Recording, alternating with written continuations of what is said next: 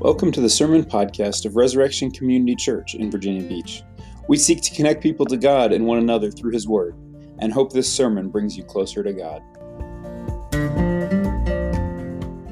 Summer, we've been working through the book of John.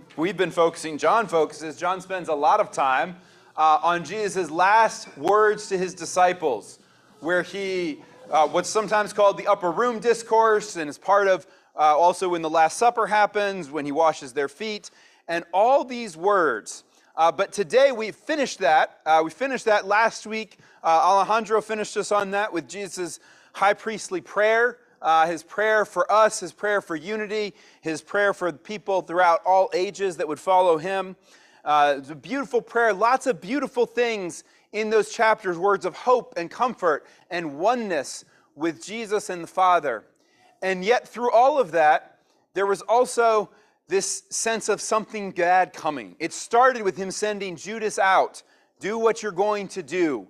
And he had said that somebody's going to betray me, and that somebody was Judas. And so we know this is coming. And today in John chapter 18, we get to that time when Jesus is betrayed. But what I want you to listen to is we read this story now. We're stepping away from just words back to action and things happening. Of course, there are some words. But I want you to pay attention as I read this to what is John trying to tell us about Jesus. Who is this Jesus here? As he gets betrayed and arrested and put on trial, what does he want us to see about Jesus this morning? John chapter 18, verses 1 to 27. When Jesus had spoken these words, he went out with his disciples across the brook Kidron, where there was a garden, which he and his disciples entered. Now Judas, who betrayed him, also knew the place, for Jesus often met there with his disciples. So Judas, having procured a band of soldiers and some officers from the chief priests and the Pharisees, went there with lanterns and torches and weapons. Then Jesus, knowing all that would happen to him, came forward and said to them, "Whom do you seek?" They answered him, "Jesus of Nazareth." Jesus said to them, "I am he." Judas, who betrayed him, was standing with them. When Jesus said to them, "I am he," they drew back and fell to the ground. So he asked them again, "Whom do you seek?" And they said, "Jesus of Nazareth." Jesus answered, "I told you that I am he. So if you seek me, let these men go." This was to fulfill the word that he had spoken. "Of those whom you gave me, I have lost not one." Then Simon Peter, having a sword, drew it and struck the high priest's servant and cut off his right ear. The servant's name was Malchus. So Jesus said to Peter, "Put your sword into its sheath. Shall I not drink the cup that the Father has given me?" So the band of soldiers and their captain and the officers of the Jews arrested Jesus and bound him. First, they led him to Annas, for he was the father-in-law of Caiaphas, who was high priest that year. It was Caiaphas who had advised the Jews that it would be expedient that one man should die for the people. Simon Peter followed Jesus, and so did another disciple. Since that disciple was known to the high priest, he entered with Jesus into the courtyard of the high priest, but Peter stood outside the door. So the other disciple, who was known to the high priest, went out and spoke to the servant girl who kept watch at the door and brought Peter in. The servant girl at the door said to Peter, "You also are not one of this man's disciples, are you?" He said, "I am not." Now the servants and officers had made a charcoal fire because it was cold, and they were standing and warming themselves. Peter also was with them, standing and warming himself. The high priest then questioned Jesus about his disciples and his teaching. Jesus answered him, "I have spoken openly to the world. I have always taught in synagogues and in the temple, where all Jews come together. I've said nothing in secret. Why do you ask me? Ask those who have heard me what I said to them. They know what I said." When he had said these things, one of the officers standing by struck Jesus with his hand, saying, "Is that how you answer the high priest?" Jesus answered him, "If what I said is wrong, bear witness about the wrong. But if what I said is right, why do you strike me?" Annas then sent him bound to Caiaphas, the high priest. Now Simon Peter was standing and warming himself. So they said to him, "You also are not one of his disciples, are you?" He denied it and said, "I am not." One of the servants of the high priest, a relative of the man whose ear Peter had cut off, asked, "Did I not see you in the garden with him?" Peter again denied it, and at once a rooster crowed. Let's pray. Father, we thank you for this day. We thank you for this word. We thank you for your son, Jesus, and all that he is and all that he was. We pray now that as we reflect on these words written down for us and preserved for us, as we reflect on the events of that night so many years ago, we pray that you would speak to us by the power of your Holy Spirit. This word would not merely be information for our heads, but transformation for our hearts, changing the way that we think, the way that we feel, the way that we live. We pray this in Jesus' name. Amen. Now, like I said, I don't have my bag. I don't have anything to show. If I was at camp right now, I would have you do a plank contest. And I thought about making you have a plank contest this morning, but I thought not all of you would appreciate it. Though some of my friends might appreciate a little plank contest right now. No? You will, right? Some of us would go for a plank contest. Now, some of you are like, what in the world is a plank contest? A plank is an exercise move when you get down like on your elbows on the ground and you try to keep your back flat and you're up off the ground. It doesn't sound that bad until you do it, and then it really, really hurts. It's a great abdominal exercise. And a plank contest is simply where you get everybody on the ground and you all start doing planks and you see who lasts the longest. It's straight up last man standing. And so it's very painful and everybody kind of starts shaking and then people fall. And eventually there's just one left standing as everybody else falls away. And when I read John chapter 18, you may think it's weird, but I think of a plank contest. And I think of Jesus here as the last man standing. Only Jesus here can stand. Everybody else, what we see here, I said, pay attention to what John wants us to see about Jesus. What John wants us to see about Jesus is that Jesus is still standing. Literally still standing. Did you catch that in verse 7? Like Jesus is supposed to be arrested here. There's a mob coming to get him. Soldiers, weapons. Chapter 18, not verse 7, verse 6. They come, who are you looking for? Jesus. When Jesus said to them, I am he, they drew back and fell to the ground. Like they come to arrest him and they're like, where's Jesus? And he's like, it's me. And they're all on the ground. So even his opposition cannot stand against him. And he's like, no, just come get me. This is the plan. Jesus is in charge. He's in charge over the opposition. But the other contrast John gives us is we see Jesus and then we see Peter. See, this verses in John, they're kind of all about Jesus, but they're also a lot about Peter. Do you notice that? We started when Jesus gets arrested, Peter's right there. He's there with his sword. And then he gets taken away, and there's Peter again. But what's he doing now? He's denying Jesus. And then we talk about Jesus again, and then we're back to Peter. What's he doing? He's denying Jesus once again. And why is that so significant? It's so significant because back at the beginning of this, the first thing that happened in the upper room on the last night Jesus had with his disciples is he washed their feet. And there was Peter again. First not wanting his feet to be washed, then wanting everything to be washed, then declaring that he would never abandon Jesus, even if everybody else falls away. And Jesus said to him, Peter, this very night before the rooster crows, you will deny me 3 times. And that's why it's significant. There in verse 27, Peter again denied it the 3rd time, and at once the rooster crowed. So we have Jesus striding through, even as he goes to his arrest, his betrayal, his arrest, his trial, his death. And yet John shows us that Jesus is the one still standing. That even though it looks like we're at the darkest moment and everything is falling down, Jesus is still standing. He is standing on his way to his death. He is the only one that stands. So what does this have for us? What does John want us to know? What does God want us to know this morning? Is that Jesus is the one who stands, even when all others fail. That's the main thing here. Jesus is still standing. He's still standing against his enemies. He's still standing when his friends betray him. He's still standing when his friends go crazy and start attacking people. Jesus is still standing. So what does that mean for us? It means we trust him alone. We can't trust in anything else. And as we look at the different characters and the different actions here, we can see 3 different things that we can be tempted to trust in. That God is calling us to put our trust in Jesus instead of these things. He's telling us to trust in Jesus over our own strength, trust in Jesus over our own understanding, and trust in Jesus over our own courage. So first, we trust in Jesus over our own strength. What did Peter do? What was Peter's first move? Jesus getting arrested, and he says, I'm going to fight. He's like, what? We're not taking this lying down. I got a sword. He takes out the sword. I'm going to fight. He is ready to go for it with Jesus. But Jesus says, this is wrong. This is not part of my plan. Peter's strength here was misdirected. And what happens to us when we try to do things in our own strength, when we're trusting in our own strength, in our ability to fight, then our strength often goes in the wrong direction.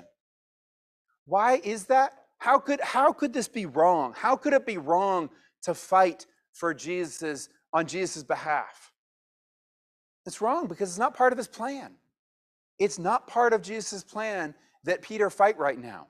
That's what he says. He says it right there in verse 11. So Jesus said to Peter, put your sword into its sheath. Shall I not drink the cup that the Father has given me? Shall I not drink the cup is a figure of speech for saying to take on the punishment, to take on the wrath, to take on the suffering. That's what it means to drink the cup. And Jesus is saying, look, my plan is not to just win this. I am not taking this world by force. I'm taking this world by weakness. And we see this theme over and over throughout the New Testament, first with Jesus and then with his followers, as even his follower Paul will say, my strength is made perfect, now I'm blanking on it, but it's made perfect in weakness. That we are made perfect in our weakness. It is through weakness and through suffering that we follow in the path of Jesus. Because when we trust in our own strength, we go in the wrong direction. We get things wrong. We don't understand God's plan well enough. And so we have to trust his plan. Now, does that mean that we never are going to fight? We are never going to disagree? No, there's plenty of times that we see Paul, again, standing up for his rights as a Roman citizen. We see calls throughout the Bible to stand up for justice and righteousness. But even as we look to do what is right, even as we look to fight for justice, for righteousness, for things that are good, we have to remember that we have to fight in God's way. And God's way is not necessarily our strength.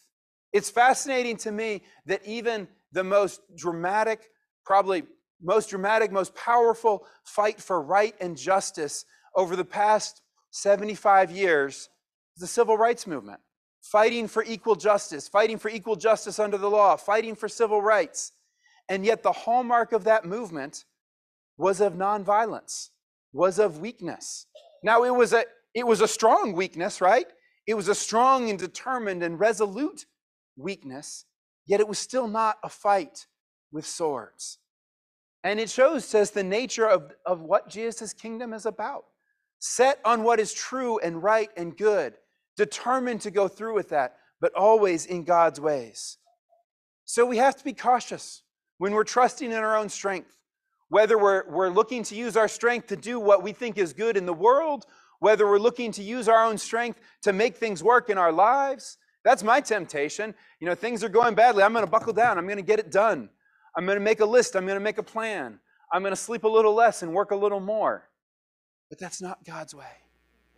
God's way calls us to trust in Jesus and to say, you know what? If I am sick today, if I have worked my fill, if I have worked all that God has called me to work, I will trust that he is going to take care of the rest.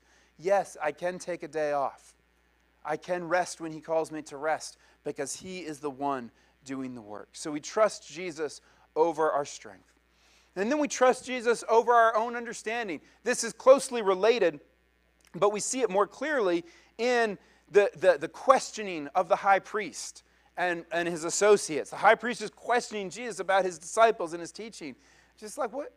This is public. This is no secret. And what do they do here? They slap him. If you don't like the way the answer's going, let's just punch. Let's just hit. We know something about that with children. Use your words, right? Not your fists. But this is what we do. When we don't like what's happening, when we don't understand, when we're relying on our own understanding, we can often lash out in that own understanding and reject the very work of God. This is what the high priest and his people, they should have embraced Jesus. They should have embraced him as the fulfillment of all of God's promises. They should have embraced him as bringing the kingdom of God to earth. He was speaking in line with all that the prophets had said. He was coming with miracles, with grace, with truth, and yet they clung to their own understanding. But their own understanding was so warped by their own desire for power. That's what John tells us over and over again, is it wasn't just that they had a different understanding of what the Messiah would be, and Jesus came looking different. I mean, he was a little different than what they expected. But that they wanted the praise of the people. They wanted their own position of power. And we have to realize when we're thinking about things, especially for those of us who are smart, and we know we're smart, and we're like, yeah, I can figure things out. I can read about this. I can do my research. I can understand all these things. That our minds are greatly affected by sin. And our minds are greatly affected by our own desires. And we cannot trust that our own understanding is always going to be right. The Pharisees got it wrong. The chief priests got it wrong. We are being warned here. Don't be like them. Don't lean on your own understanding. There's a proverb about that. Trust in the Lord and lean not on your own understanding. Because it's true. And so what can we do practically to lean not on our own understanding? One is to seek the Lord in prayer. Over and over to say, Lord, help me to know what is right, to know what is true. It is hard to sit honestly and openly before the Lord and continue to persist in very wrong thinking, in very selfish thinking, if we are opening ourselves up to Him. And the other thing is to listen to others, to listen to the community of the church throughout the ages. So I love being part of a denomination, being part of a history of churches. It's not just me and what I think. It's not even just me and reading this book and what I think about this book.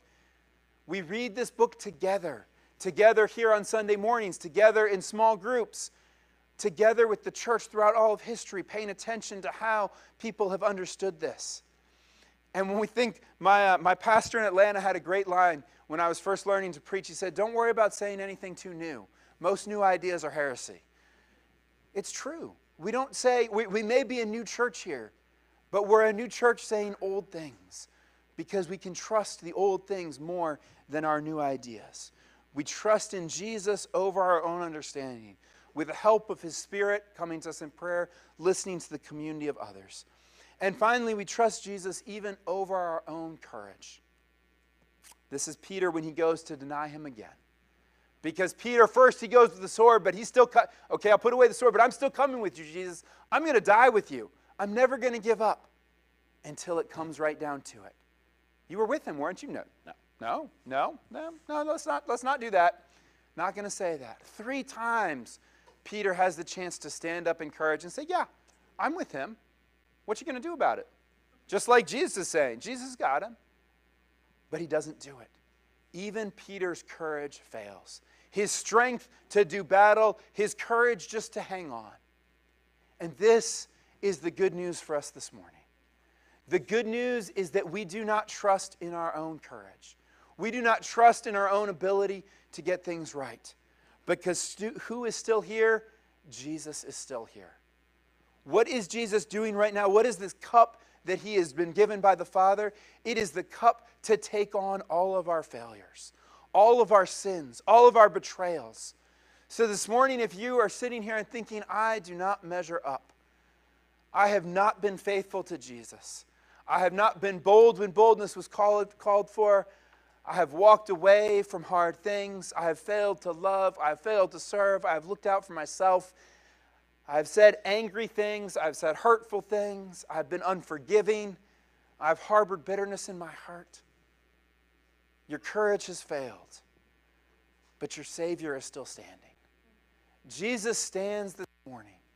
He stands and He goes to His cross, not because of the work of evil men, but because he goes there in the plan of his Father, so that he can take on all of our sins and failures into himself, and he can stand where we cannot. See, the plank contest is really not the right analogy. It's not that Jesus is just a little bit better than us, that he can hang on more than we can, and if we could just work out more, we could hang on just like Jesus. Jesus is coming from a totally different place. He's not even in the same contest. We're not even on the same playing field here. It's totally different. For Jesus came to do what we could never do. With no amount of training, no amount of study, no amount of effort. Only Jesus. So this morning, put your faith and trust in Jesus. Turn to him. Say, Jesus, I need you more than any other. Let's pray. Father, we thank you for your word. We thank you that you love us and you care for us. We thank you for Jesus, that he stands up when all others fall down. Would you help us to trust in him this morning? Give you all thanks and praise in Jesus' name. Amen. Thank you for listening to this sermon podcast from Resurrection Community Church. To learn more about our church and how you can connect with God and others, please visit resurrectionvb.org.